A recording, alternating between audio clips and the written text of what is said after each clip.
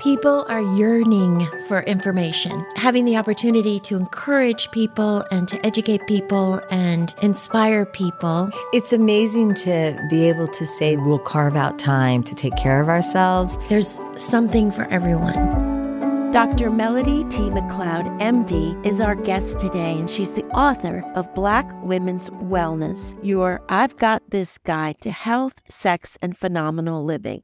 Dr. McCloud is an obstetrician, gynecologist, public speaker, author, and media consultant. She lectures nationwide on women's health, sex, and social issues. She has appeared on CNN, ABC, NBC, and Court TV, and in the New York Times, USA Today, The Washington Post, the New England Journal of Medicine, Parade, and Essence. Please welcome Dr. Melody McCloud. Well, thank you so much for having me. I am just honored to be here and pleased, and I look forward to having a wonderful time with you today. Thank you. So, Dr. McCloud, your book addresses issues specific to Black women. You don't sugarcoat things. You really deep dive into the issues and provide a path to a healthier and happier life, which is so exciting. But we wanted to start out and just learn a little more about you, about your family, and how you became a physician. Oh, well, thank you for that opportunity to share some of that.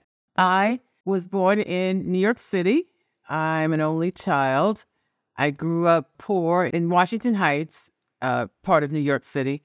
I lived in a 6th-floor walk-up apartment building, and on the 5th floor of that, I never knew any of my grandparents. I had an absentee father. I was raised by my mother, who did the best she could earlier on, but later on, actually, I came to learn that she actually had some issues that I actually had to protect myself from. So I kind of didn't have any support, but fortunately, I kept my head down. I will say my pastor that I came to have, Reverend Dr. Wyatt T. Walker, who used to work with Reverend Dr. Martin Luther King. Reverend Walker was Dr. King's executive administrative assistant, so he was my pastor, and he did help me out tremendously. So I grew up poor, did go to Catholic school, fortunately was able to do that, and in high school, I was one of 5 Black students at the school that I attended, Mother Cabrini High School. I didn't want to go to Cabrini at first. I wanted to go where all the Black kids were going, but my grade, good enough for me to go to Cabrini. My mother did make that decision. She says, no, you're going to Cabrini, which was good, and it served me well.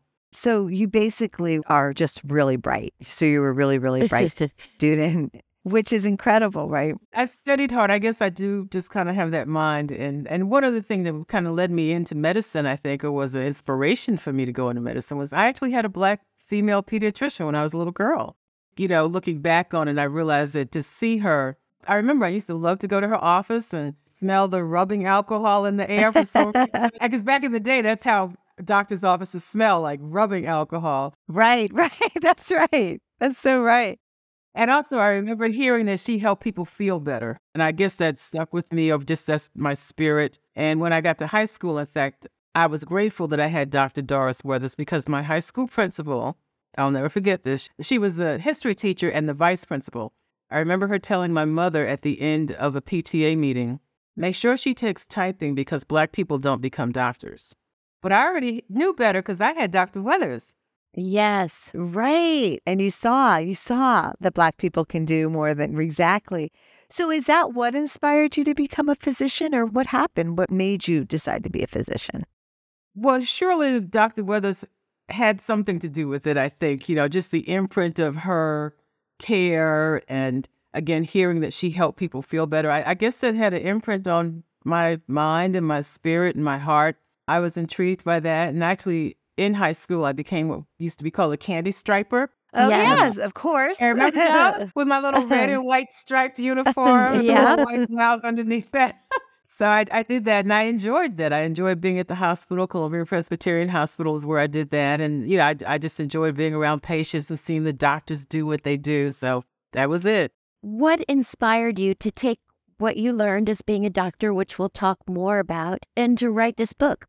Well, one, I enjoy medicine. I love the purity of the practice of medicine. I have to say right now, medicine, the profession, has kind of become an industry in many ways, and I don't think it's as pure as it used to be, and I don't feel it's as good as it needs to be. I think things need to kind of get back to the Marcus Welby days, quite honestly. Um, Yeah. but I love medicine. I love educating people. I like writing. I kind of learned that in my early days that I like to write. So I guess putting all that together led to previous books and now this book, especially at this particular time in our society. And your first chapter is the state of Black women's health. Can you talk about that? As a physician, of course, I've taken care of women from all ethnicities, not only Black. I mean, I'm a Black female, but it's not that I only took care of Black patients. In caring for everybody, when everyone with the anatomy and the physiology is normal, we are all the same. We're all the same, normal. Okay, there are sometimes anomalies or abnormalities, structural abnormalities or things may not operate like they're supposed to. That can happen, but when normal, we are all the same, regardless of our race or our skin color or our hair texture. Unfortunately, Black women's health data and statistics and outcomes are not always equal to the majority. And so in the beginning of the book, I addressed some of that and, how the numbers are so disparate. And that's something that I wanted to bring attention to at this particular time. I want people to realize that even though that has been our history, we need to take steps and we can create a new legacy of Black women's health and wellness. And you see that happening by Black women becoming more educated about their health? Is that why you've decided to write this book? Yes, that is my hope. Unfortunately, there really has not been a book geared specifically to Black women's health in about 20 years. I wrote one 20 years ago where I related the physical health to spiritual health, but really there hasn't been one written in a long, long time. And I think it's just important that women have a resource. And I will say of other health books that have been written, physician authored about women's health, for one, it may just be one topic. It might just be menopause. It might be just breast cancer. Sometimes people can't afford to buy one book for this and one book for that and another book for that. So I wanted to have a comprehensive resource for people. And also to, even in those books that are written by other physicians, rarely have I seen where there's a sentence, certainly not a paragraph, and certainly not a chapter geared specifically to Black women's health, despite the fact that our numbers are so far off the chart compared to other people. So I wanted a directed focus, but I include women's information for everybody, Black, white, Hispanic. As Dora said at the very beginning, she said that you take it and you state it. You're not making people necessarily feel good. You're just saying, hey, let's look at the facts. Let's see what's happening out there. And you state them pretty clearly, which both Dora and I thought was just so impactful because it makes you want to do something.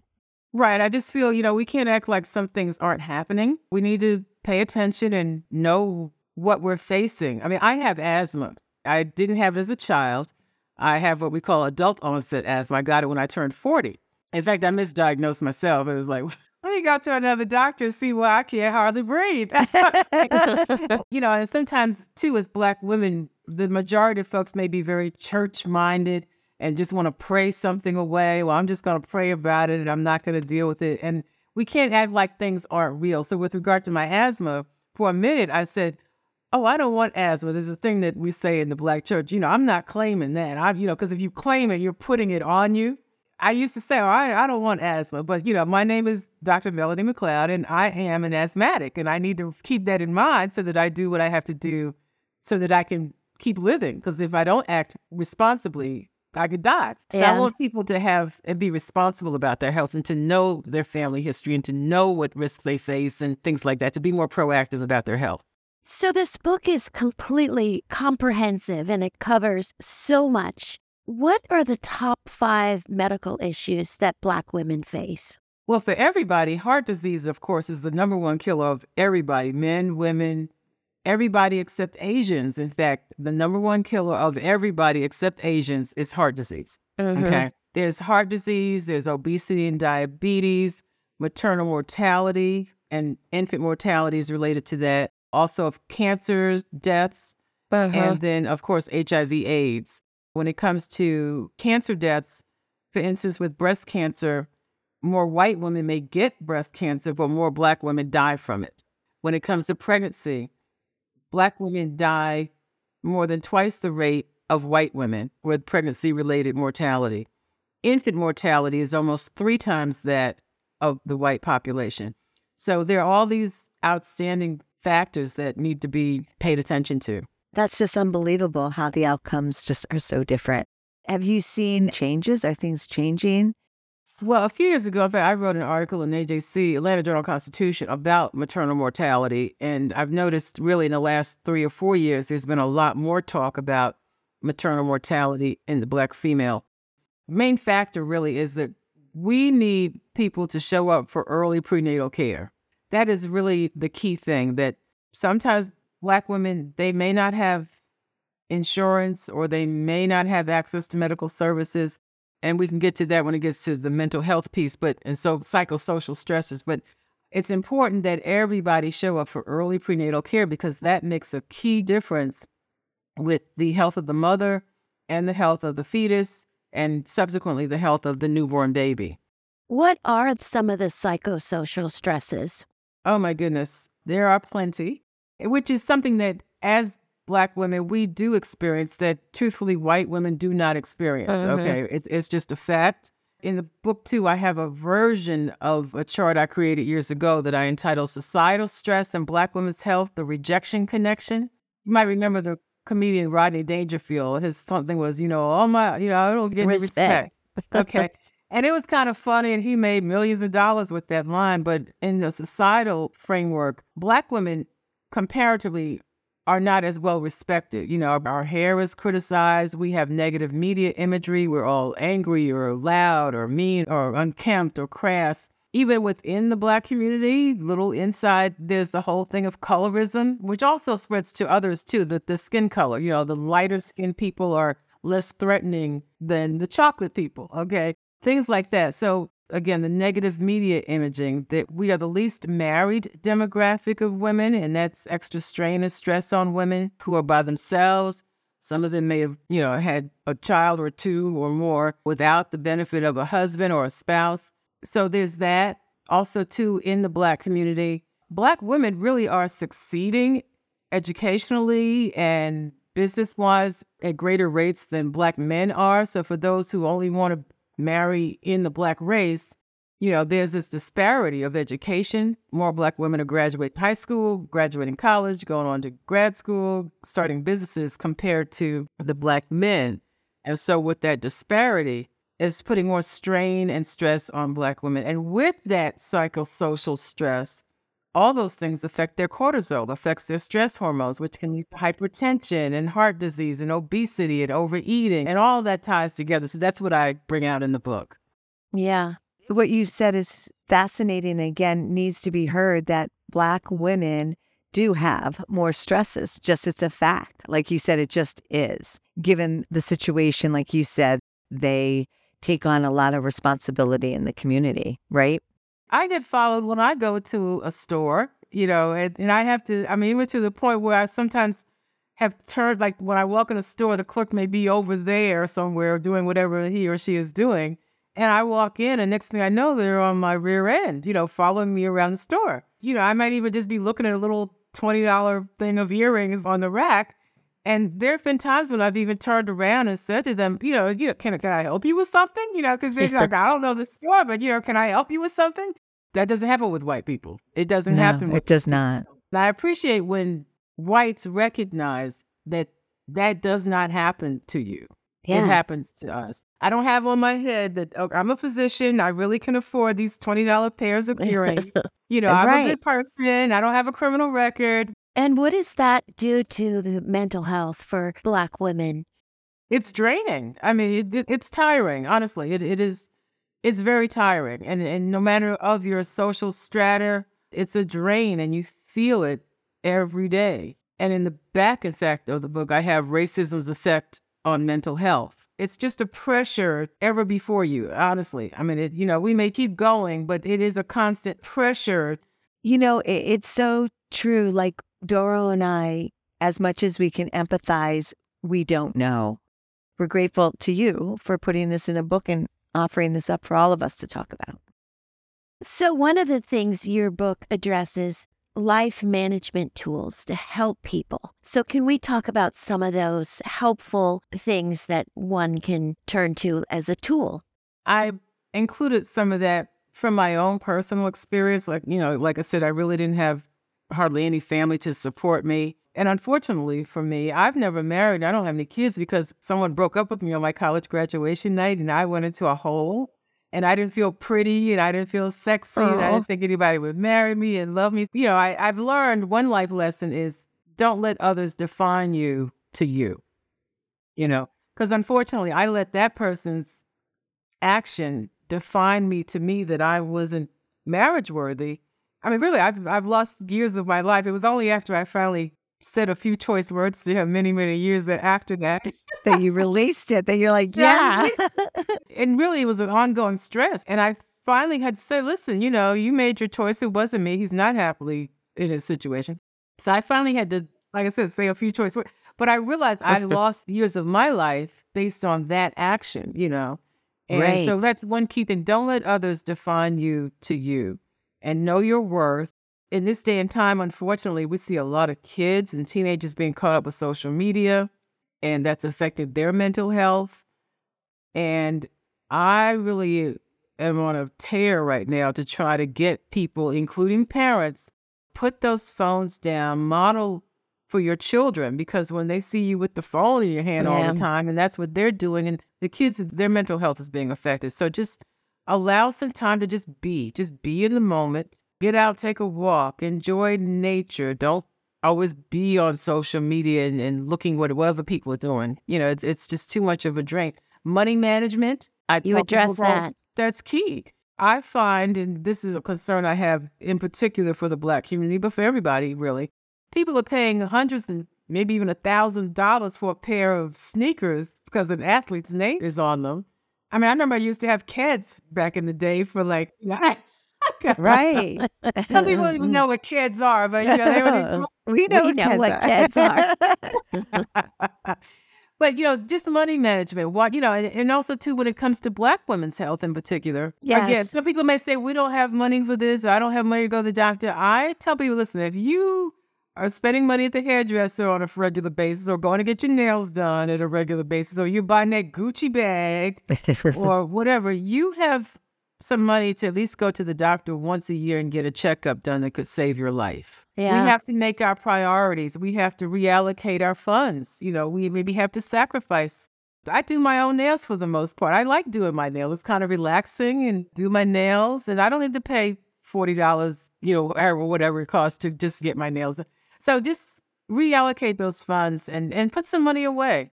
I love that you address beauty and you say in the book that taking excellent care of all parts of our bodies is really the first step to becoming our most attractive selves, just taking care of ourselves, not necessarily the outward appearances.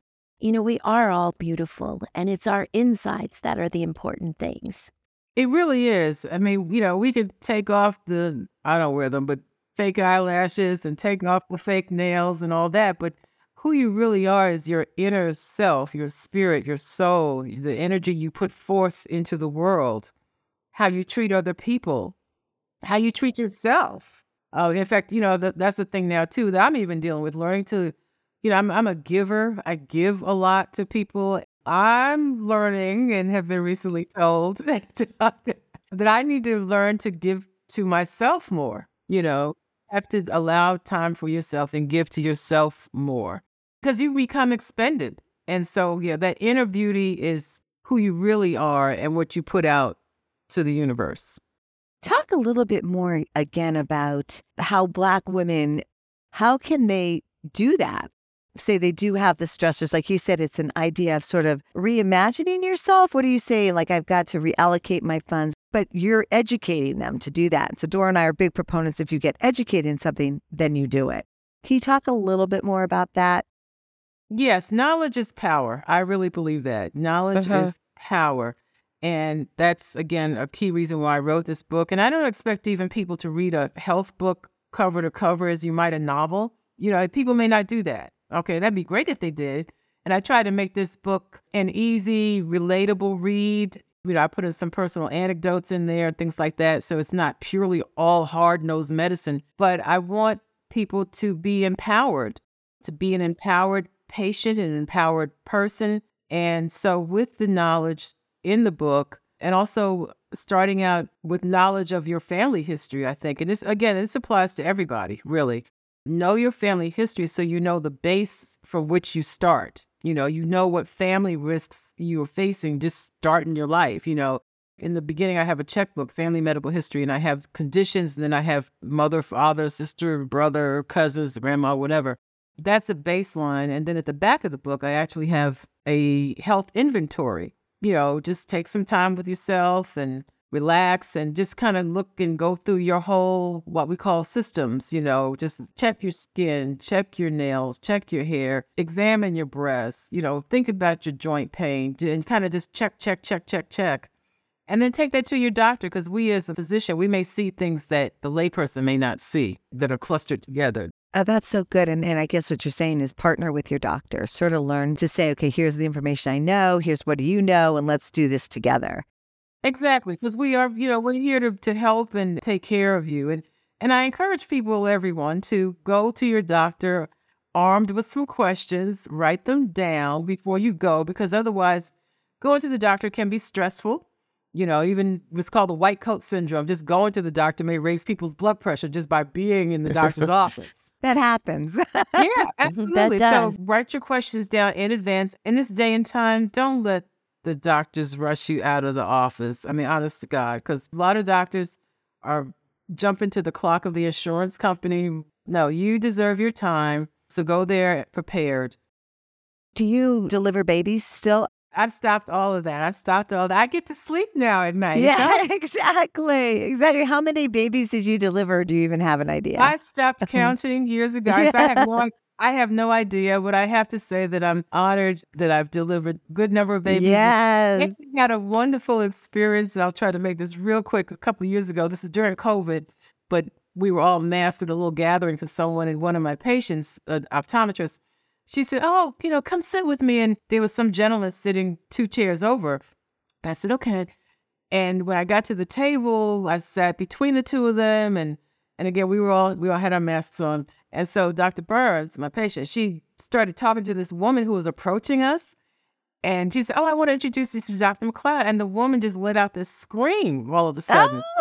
Oh. And it turned out that the young man who I was sitting next to was one of my Dr. McCloud babies. No way. Oh my God, it was so wonderful. That's I awesome. cried, I wept. And I think I didn't realize how well it was a very weeping, sobbing time. Yeah. I didn't realize how well respected I was, Yeah, am, still like the am impact, in the yeah. community. Well, we'll never forget Yeah, the I women didn't that realize delivered that. our You just- babies.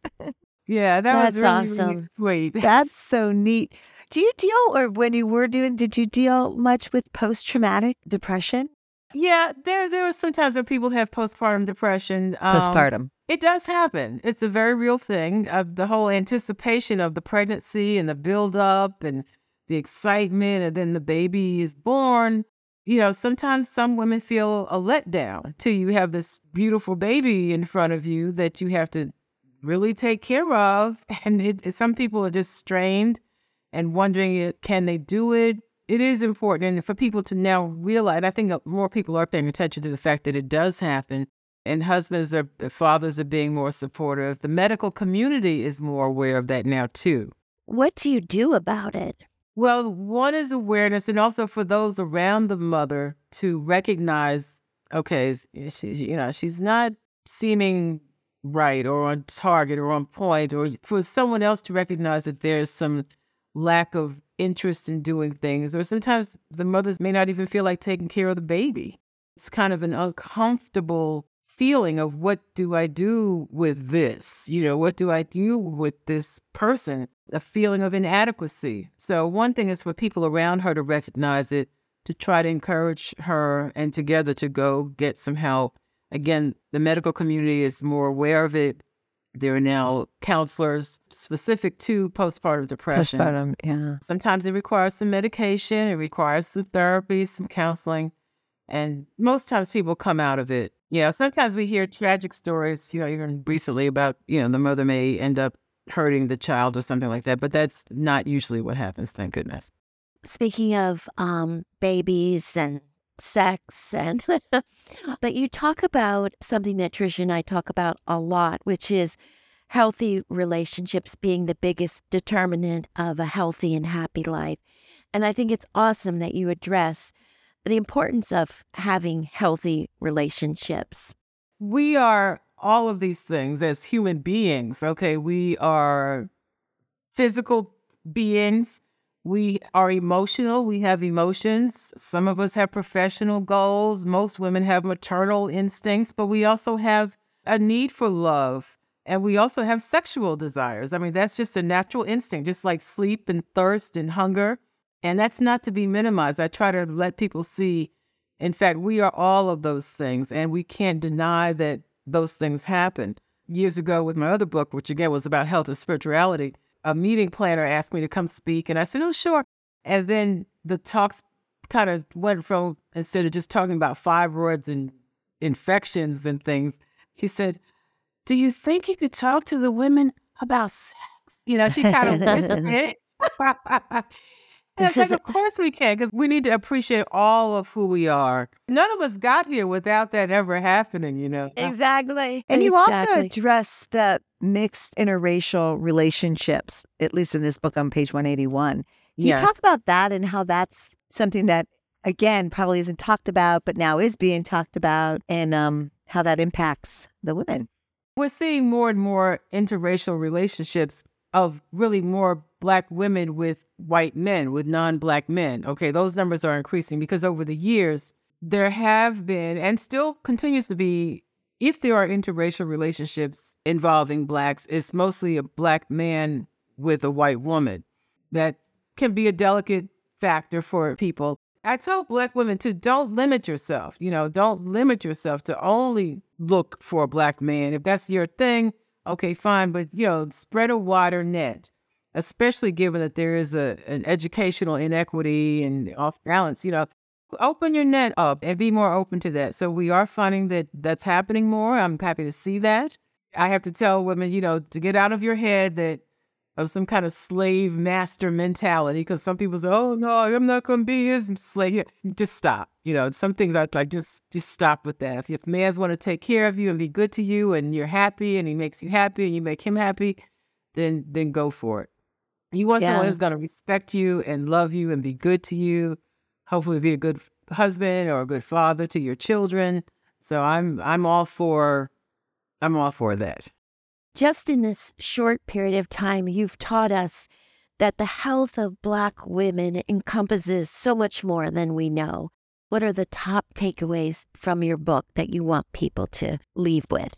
Number one, again, be cognizant of your past history in the family. Be proactive regarding your own medical journey. Be proactive with getting medical care in a timely fashion. Embrace all of who you are. Govern your finances so that you have a better lifestyle and not be caught up with some of the trappings of our society. And at the back of the book, I actually have 4 little things. One is guard your garden. Okay. Guard your garden, be well read, tend that body, and sweat that head. So basically, guard your garden is, of course, when it comes to STDs, you know, you again, we were just talking about sex. Yeah. Sex is to be great and enjoyed, and it feels good. It gets those endorphins going, and you get better sleep at night, and it's all really, really good when it's good. But sometimes there are infections, and people can be promiscuous, and they're at higher risk of HIV/AIDS, STDs, things like that. So be careful who you're allowing into your secret garden, into your special space. Guard your garden, be well read. Again, knowledge is power. Pick up a book, this health book, other books, you know, learn about philosophy and things like that. It keeps the brain moving. Tend that body. Yes, you can do the outside grooming of all that and all that, but you also need to make sure you're getting your checkups done, doing your breast self-exams.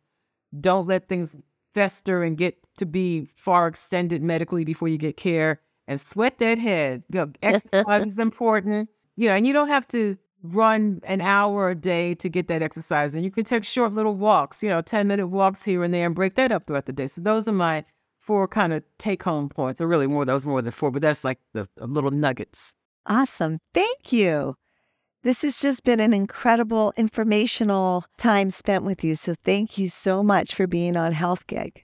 Oh, well, I'm just pleased and honored that you have me here. I've seen the wonderful people that you've interviewed in the past, and I'm just humbled to be in that lot.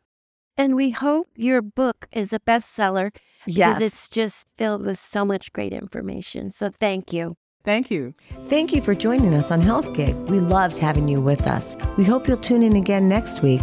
In the meantime, be sure to like and subscribe to this podcast and follow us on healthgigpod.com.